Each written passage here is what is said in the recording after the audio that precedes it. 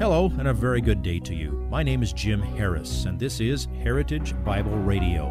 Heritage Bible Radio is an extension of Heritage Bible Church in Boise, where it's my joy to serve as the teaching pastor. Every day, we devote our radio time to studying a portion of the Word of God so you can know Him better through Jesus Christ and serve Him better through your local church. This week on Heritage Bible Radio, we return to our study of Paul's epistle to the Ephesians. Our study this week is in regard to one verse, Ephesians chapter 4, verse 32, which reads, "Be kind to one another, tenderhearted, forgiving each other, just as God in Christ also has forgiven you." Please follow along with Pastor Jim as he explains the Christian concept of forgiveness in today's slice of this week's message entitled, Kind, Tenderhearted, Forgiving. Well, come with me to Ephesians chapter 4. It will be our last stop in that chapter as we make our way through the book of Ephesians. We're in the second half of the book. The first half is primarily the doctrine of who you are in Jesus Christ. The second half is primarily what to do about who you are in Christ. And we've been studying the theme of chapter 4, the walk of the new man. And we wrap this up today with a command concerning forgiveness. Now I'm going to use Ephesians chapter 4, verse 32 as headquarters this morning. We're going to interpret that verse in its context, and then we're going to dig deeper into the subject of forgiveness. I have a 3-point outline for you, just so you know that it's a sermon, even though it's only one verse, and that's only one of the points. But we're going to consider forgiveness by looking at Ephesians 4:32, which is the pattern. Then we'll go to Matthew 18, and we'll see the parable about forgiveness, and we'll conclude with the principles from these things for your life. Ephesians chapter 4, verse 32. Let's jump right in. Be kind to one another, tenderhearted, forgiving each other, just as God in Christ also has forgiven you. Now, technically speaking, this is not a command to forgive. The command, the imperative in this verse is be kind. And then Paul elaborates on what he means by being kind, which has to do with tenderheartedness and forgiveness. Now, this word kind, interesting Greek word, that literally means pleasant or easy. Jesus used that word in Matthew chapter 11, verse 30. That's where he said, "Come to me, all who are weary and heavy laden, I will give you rest. Take my yoke upon you and learn from me, for," then he says, "my yoke is easy." Now, translating it kind here is the choice of every English translation that I checked, but that's pretty contextually specific. He wants us to be kind to one another, treat each other in a manner that is pleasant or easy. There's also the little word be, and it's not insignificant. It's the Greek word that literally means to become or to arise or to come on, as you say, I planted my tomatoes and now the blossoms have come on. It's something that arises from a source. In our daily studies in the Gospel of John, we are about to get to John chapter 15, verse 8, and there's an identical use of the word in John 15:8 that I think will help you see what Ephesians 4:32 means. In John 15:8, Jesus says, "My Father is glorified by this, that you bear much fruit, and so," the translation says, "prove to be my disciples." Literally, "and so become my disciples," or "so be my disciples." And the sense is, by what you do, you prove who you are.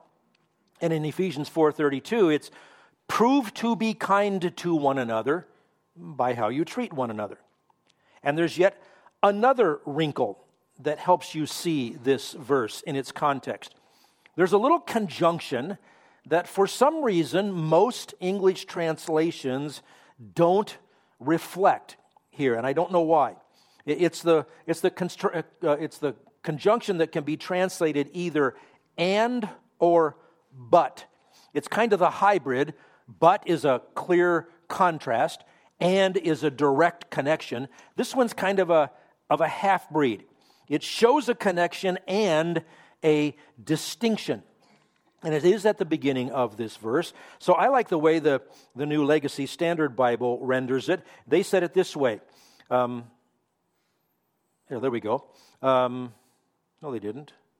Well, they did. I just didn't put it on the slide. The Legacy Standard Translation says, instead, be kind to one another. Tenderhearted, graciously forgiving each other, just as God in Christ also has graciously forgiven you. I like the instead because it contrasts to what came right before this. Remember where we left off last week? An ugly verse, verse 31.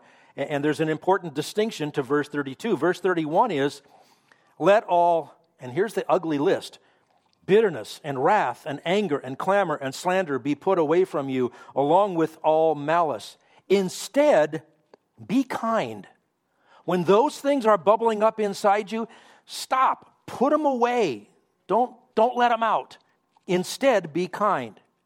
Now, I want to remind you that this paragraph, this whole section, Ephesians, all of Ephesians chapter 4, is not telling you how to become a Christian. It's not telling you how to make God like you and accept you because of how moralistic you are. This is describing the walk of the new man. Not how to become a Christian, but how to live because you are a Christian. If you've been made new by faith in Jesus Christ, you will want to strip away the filthy things of your old ways of living according to the flesh. And you know those things are all too easy to show up in your life even now as you battle against the flesh. You'll want to put away all of those things there in verse 31. Bitterness, wrath, anger, clamor, slander, along with malice. You'll want to get rid of those, and you'll want to prove yourself to be kind to one another in the body of Christ. You'll want the life of Christ to show itself in the way that you behave, or you might say, and so prove to be his disciples. Now, look at the elaborations that are attached to be kind. First, he says, tenderhearted.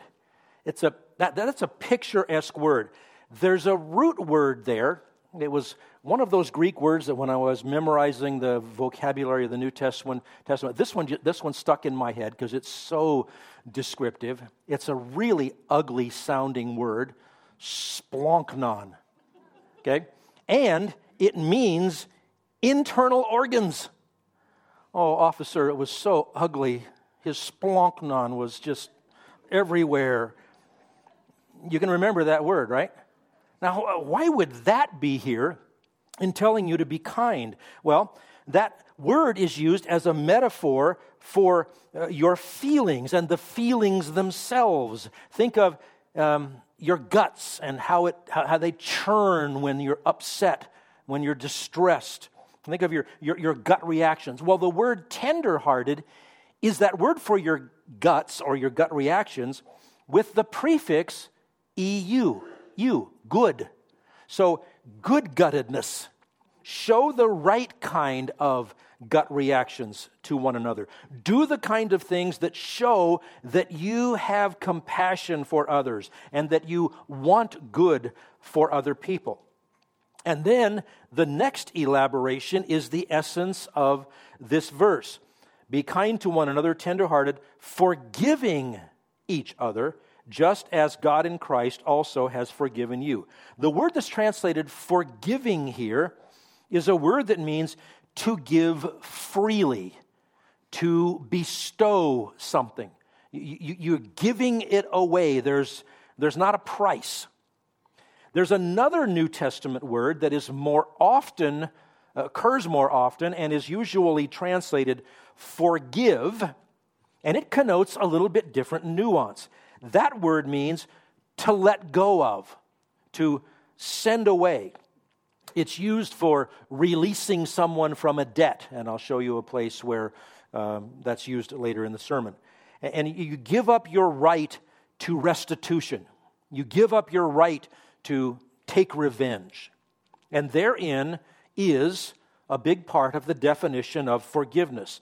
Forgiveness is the cancellation of a debt owed by the offender, the sinner, to the offended one, the one who is sinned against. Listen to that again. Forgiveness is the cancellation of a debt owed by the sinner to the one sinned against. Now, our verse here, 4:32, is clear that what God did for us in Christ is the pattern He expects us to follow for forgiving. Christ forgives as soon as you ask for it. And He took all the punishment for your wrongdoing. He absorbed it.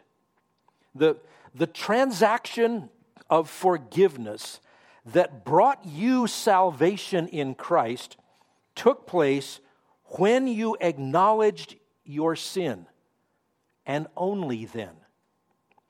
Now, how has Christ forgiven you? Well, freely. He doesn't forgive you once you've made it up to Him. He forgives you freely at His expense. If you could make up for your sin, you wouldn't need forgiveness. You would deserve a merit badge.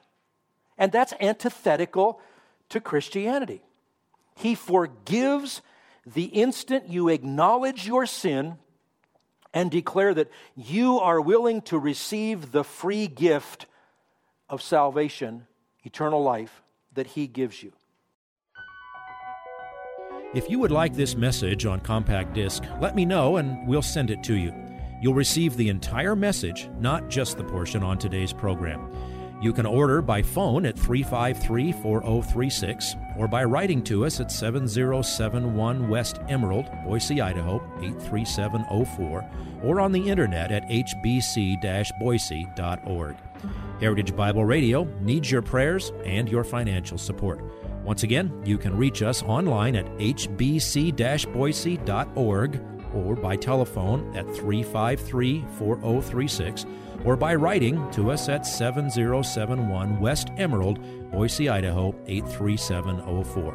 And if you need a church home here in the Treasure Valley, I hope you'll visit us any Sunday at 7071 West Emerald. For Heritage Bible Radio, I'm Jim Harris. See you next time. Bye-bye.